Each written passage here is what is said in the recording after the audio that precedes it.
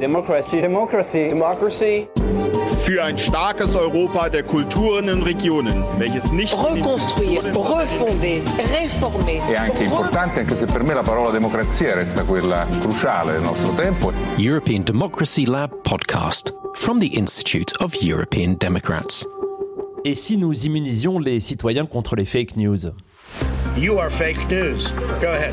Parlano di fake news. Forse non è neanche così sufficiente parlare di fake news. Fake-Seiten, Bots, Trolle, das heute sich selbst regenerierende Meinungsverstärkungen.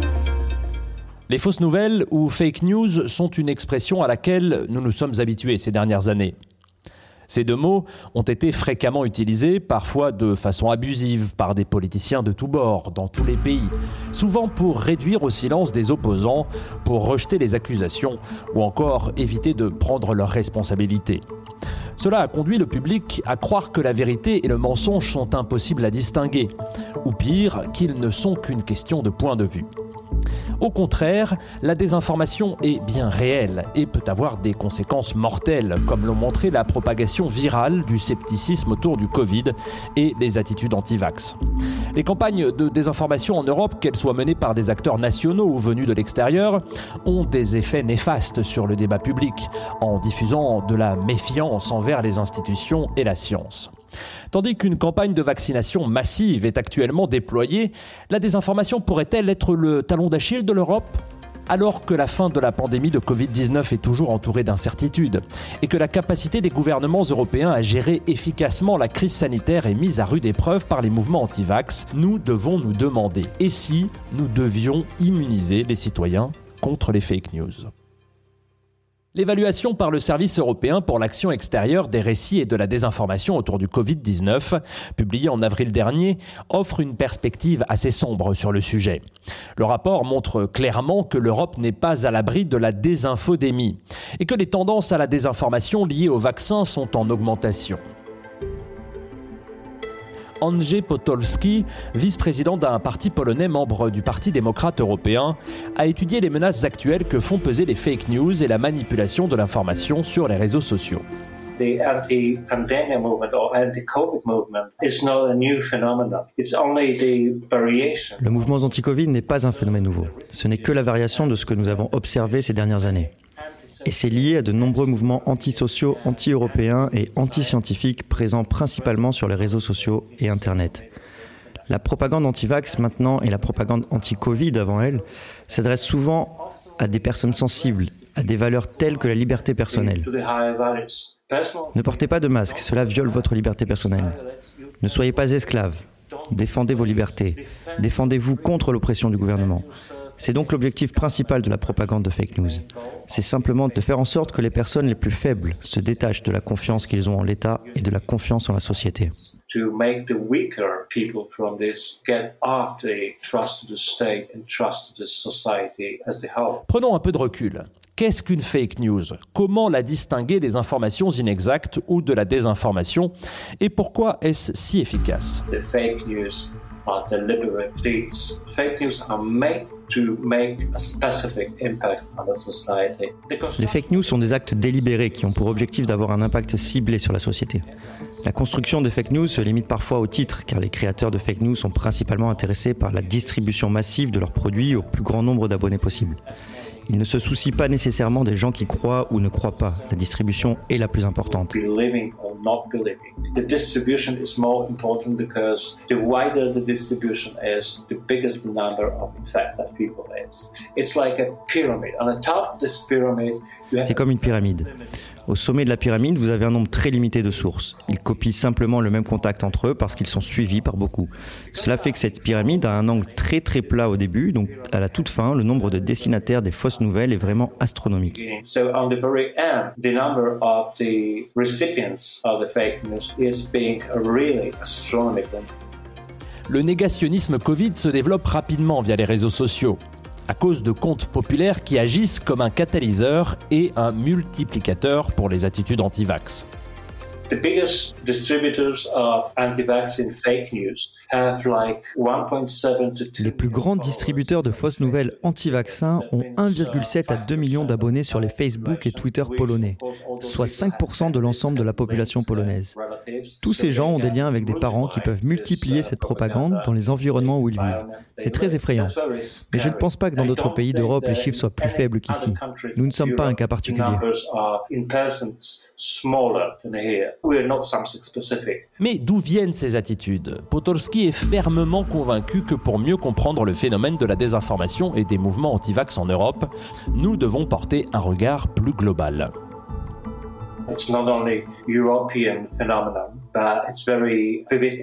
Ce n'est pas seulement un phénomène européen, mais il est également très vif aux États-Unis.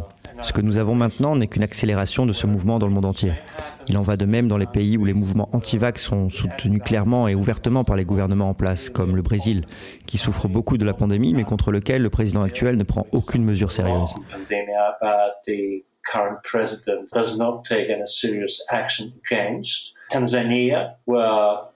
La Tanzanie, où le président a clairement nié l'existence de la pandémie.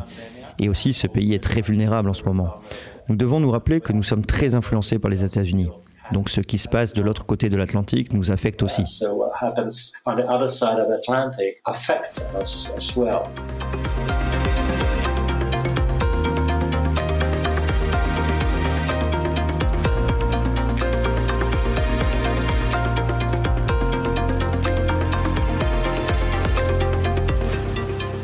Mais qui est en fin de compte responsable de la diffusion de la propagande anti-vax ? Qui sont les agents de la désinformation et quels intérêts servent-ils ? Notre deuxième invité, le docteur Péter Krekó, est psychologue social, politologue et directeur du Political Capital Institute, un think tank basé à Budapest en Hongrie.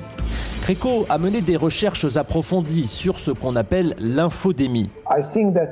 Je pense que le terme infodémie est une bonne description de la situation, car la désinformation peut vraiment se propager parfois beaucoup plus rapidement que le virus lui-même, mais en suivant une logique un peu similaire. Mais qui sont les acteurs responsables de la diffusion des théories du complot et de la méfiance ? Et quels intérêts essayent-ils de promouvoir ? Une source du problème sont les sites de fake news qu'on appelle clickbait qui produisent le plus possible de fausses nouvelles pour maximiser les clics sur leur site et créer du revenu grâce à la publicité. Pendant la crise Covid, les soi-disant négationnistes officiels du Covid et même les sceptiques des vaccins avaient leur propre remède magique au problème. Par exemple, ils disaient prenez simplement de la vitamine C et alors vous serez immunisé contre tout ou vous ne devriez tout simplement pas avoir peur. Donc pour vendre votre produit, c'est parfait si vous avez une explication alternative au virus. C'est un aspect de l'histoire. Mais les acteurs de la désinformation ne recherchent pas forcément un gain économique ou financier. En effet, les fake news sont devenus l'outil privilégié pour exercer une influence géopolitique et fragiliser ses adversaires sur l'échiquier de la scène internationale. Nous pouvions voir que la Russie et la Chine étaient heureuses d'amplifier les voix qui étaient sceptiques à l'égard des vaccins occidentaux. Ainsi, la désinformation liée à Pfizer et à Moderna était là, et parfois très ouvertement promue par des acteurs russes et chinois financés par l'État.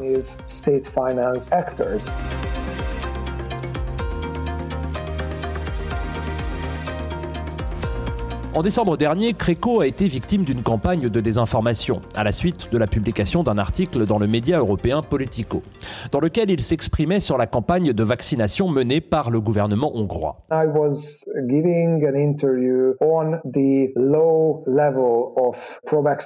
Je donnais une interview sur le faible niveau d'attitude favorable à la vaccination et sur la forte réticence à la vaccination en Hongrie. Et j'ai soulevé la question de la pression très forte du gouvernement hongrois sur les vaccins russes et chinois qui ont été autorisés depuis lors en Hongrie. Mais à l'époque, ils ne l'étaient pas et ça a pu saper la confiance générale dans les vaccins. L'article se termine par une phrase « Si vous sapez la confiance dans les vaccins, Orban peut en subir les conséquences ». Et il est assez évident d'après le contexte que je voulais dire vous en tant que vous générique, vous et moi, je ne désignais personne en particulier. Depuis, Créco a été la cible d'une campagne contre lui, après que les médias pro-gouvernementaux l'aient faussement accusé d'encourager la propagation de la désinformation anti-vax afin de nuire au gouvernement. On l'a vu diffamé dans des centaines d'articles dans des médias pro-gouvernementaux et dénoncé par certains des politiciens les plus puissants du pays, dont le Premier ministre Viktor Orban. Plus de 20 000 personnes ont signé une pétition le décrivant comme l'un des plus grands vilains des dernières décennies. Et il a reçu une flopée de menaces de mort le visant, lui et sa famille. Depuis lors, il s'est avéré devant les tribunaux que c'était un mensonge évident. Donc, les décisions des tribunaux ont demandé à ces journaux de corriger cette déclaration parce que c'était une traduction délibérément fausse pour induire le public hongrois en erreur. Et malgré le fait qu'il y ait eu cette affaire judiciaire, certains journalistes et politiciens continuent de mentir. L'histoire de Créco est importante parce qu'elle met en lumière l'évidence dont personne ne veut parler. Les agents de désinformation ne viennent pas seulement de Russie ou de Chine ou de partis politiques. Parfois, ils proviennent du cœur même des gouvernements européens. Et la Hongrie, malheureusement, en est un triste exemple. Il existe une chose telle que la désinformation parrainée par l'État lorsque le gouvernement et les institutions gouvernementales, même les médias publics, investissent du temps et de l'argent pour induire le peuple en erreur. Je pense que c'est surtout un problème en Hongrie. Mais vous pouvez le voir émerger en Pologne et partiellement en Slovénie également. Une autre conclusion importante d'une recherche de l'Institut Reuters de l'Université d'Oxford est que le marché de la désinformation est motivé par des personnalités qui ont une forte influence. En fait, la plupart des engagements en ligne sont créés par des politiciens de haut niveau, des célébrités et même des acteurs étatiques, même s'ils ne sont pas les principaux producteurs du contenu. Cette analyse va plutôt à l'encontre de la vision romanesque selon laquelle la désinformation et les théories du complot sont les outils des faibles contre les forts. Ce sont de plus en plus les outils des forts contre les faibles. Et la mauvaise nouvelle, c'est que pratiquement tout le monde est une cible potentielle des fake news. Disinformation exploits two things that are inherently in all of us. La désinformation exploite les deux choses qui sont intrinsèquement en chacun de nous.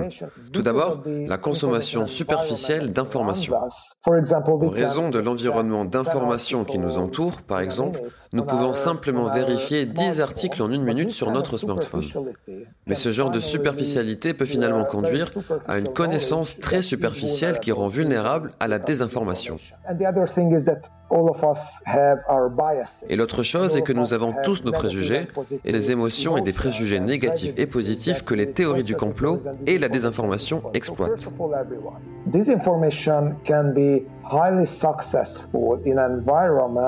La désinformation peut être très efficace dans des environnements où il y a un niveau élevé de polarisation politique. C'est ce que nous avons pu voir par exemple aux États-Unis, où le port du masque est presque devenu une expression d'opinion politique. Si la question du virus ou si les vaccins deviennent une question politisée, alors cela peut vraiment amplifier le problème lui-même.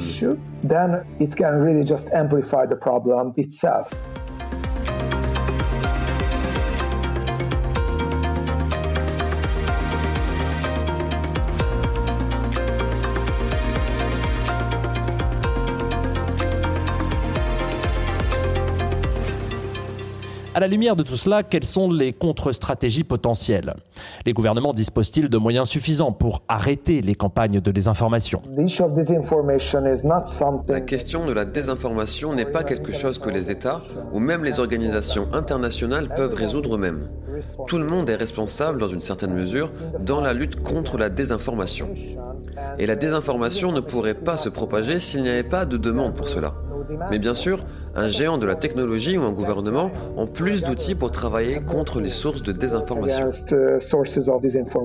Selon Peter Créco, la solution est aussi complexe que le problème lui-même.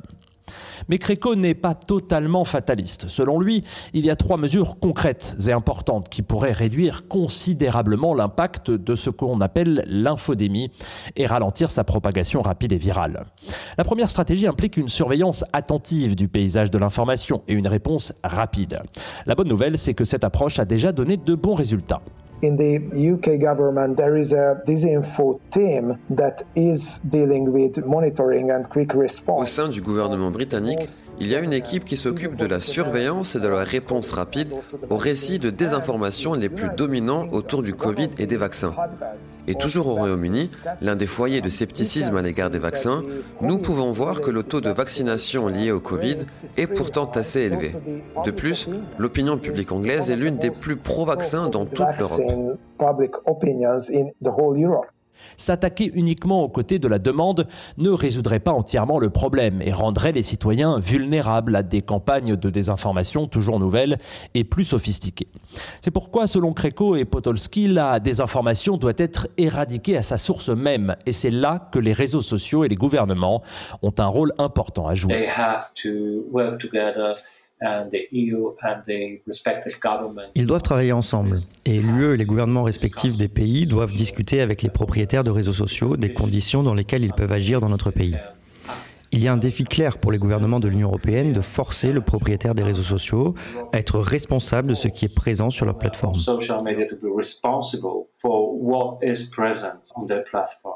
Bien sûr, surveiller et empêcher les acteurs de la désinformation d'atteindre un large public semble être une solution efficace. Mais cela ne revient-il pas à supprimer la liberté d'expression ? Réduire l'offre de désinformation n'est pas quelque chose qui devrait être tabou. Je pense donc que c'est un bon développement que les entreprises de réseaux sociaux intensifient de plus en plus leur lutte contre la désinformation liée au Covid et au vaccin. Et ici, les États peuvent jouer un rôle de motivation très important parce qu'une partie des raisons pour lesquelles les géants de la technologie introduisent des politiques de plus en plus strictes pour eux-mêmes, c'est parce qu'ils ressentent la pression politique et qu'ils ont peur de faire face à de graves conséquences. Alors que le débat est de savoir si c'est une bonne idée ou non de réglementer les réseaux sociaux plus strictement, la désinformation et ses ramifications mortelles sont toujours là. Cela soulève la question suivante. Comment rendre les citoyens plus résilients et moins vulnérables aux informations fausses ou trompeuses ? Et si nous immunisions réellement les citoyens contre les fausses nouvelles ? La troisième et dernière recommandation de Krekó concerne l'éducation scientifique. Selon lui, la pandémie actuelle a révélé à quel point notre confiance dans la science est fragile. And I think part of the reason might be is that scientific knowledge is something too abstract for many. Les connaissances scientifiques sont quelque chose de trop abstrait pour beaucoup. La science est digne de confiance dans la plupart des pays, mais je pense que c'est une confiance réservée aux élites. Et je pense qu'il devrait y avoir de nouvelles façons en Europe de rendre l'enseignement des sciences plus divertissant et plus efficace. Si ce problème était résolu, il y aurait beaucoup moins de demandes pour des efforts de désinformation anti-scientifique et pseudo-scientifique. Je pense que tout le monde aurait pu apprendre dans les écoles comment les vaccins fonctionnent, quelle est la logique de la vaccination, quelle est l'histoire de la vaccination dans le monde occidental, comment elle a sauvé la vie de centaines de millions de personnes dans le monde. Je pense que l'enseignement des sciences devrait être popularisé et que l'enseignement des sciences devrait être amélioré afin que les gens ne craignent pas les connaissances scientifiques et ne se satisfassent pas de faits scientifiques simples. De son côté, Andrzej Podolsky plaide pour une approche encore plus profonde de l'éducation. It begins at the school level with criticism. The basic fundamentals. Ça commence au niveau de l'école, vraiment. La critique, les fondamentaux de base des logiques qui aident les gens à faire face à un faux éventail d'informations et à être en mesure de faire leur propre évaluation est une chose qui devrait être enseignée dans les écoles dès le tout début de l'enseignement primaire. Je sais que la Scandinavie a commencé avec des programmes comme celui-ci. Les enfants de première année au Danemark parlent déjà de fake news et de la façon d'y faire face. Je pense que c'est très important pour les générations futures de faire une société critique qui peut s'opposer à de telles actions, qui sont vraiment antisociales et pas seulement contre les individus, mais contre la communauté. To make a critical society which can oppose such deeds, which are really antisocial and are not only against the individuals, but against the community as well. Il semble donc y avoir un consensus autour de cette combinaison de politiques. Surveillance et réponse rapide, réglementation, éducation. Cela suffirait-il à nous mettre à l'abri des fake news ? La conscience individuelle appuyée par des informations vérifiées serait-elle suffisante pour arrêter l'infodémie ? En fin de compte, ce qui détermine le succès des politiques des gouvernements contre la pandémie de Covid, ce sont les actions individuelles de chaque citoyen. C'est à nous tous de prendre soin les uns des autres, en portant des masques et en gardant la distance dans les espaces publics, mais aussi en y réfléchissant à 2 fois avant de partager des informations peu fiables sur les réseaux sociaux. Peut-être que si nous prenions tous la responsabilité des informations que nous partageons et que nous passions plus de temps à vérifier nos sources et à écouter les experts, nous pourrions briser efficacement la chaîne de diffusion virale des fake news. Le podcast European Democracy Lab est un podcast de l'Institut des démocrates européens, un groupe de réflexion et une fondation politique financée par le Parlement européen. Retrouvez ce podcast et toutes nos activités sur notre site, le www.iedonline.eu.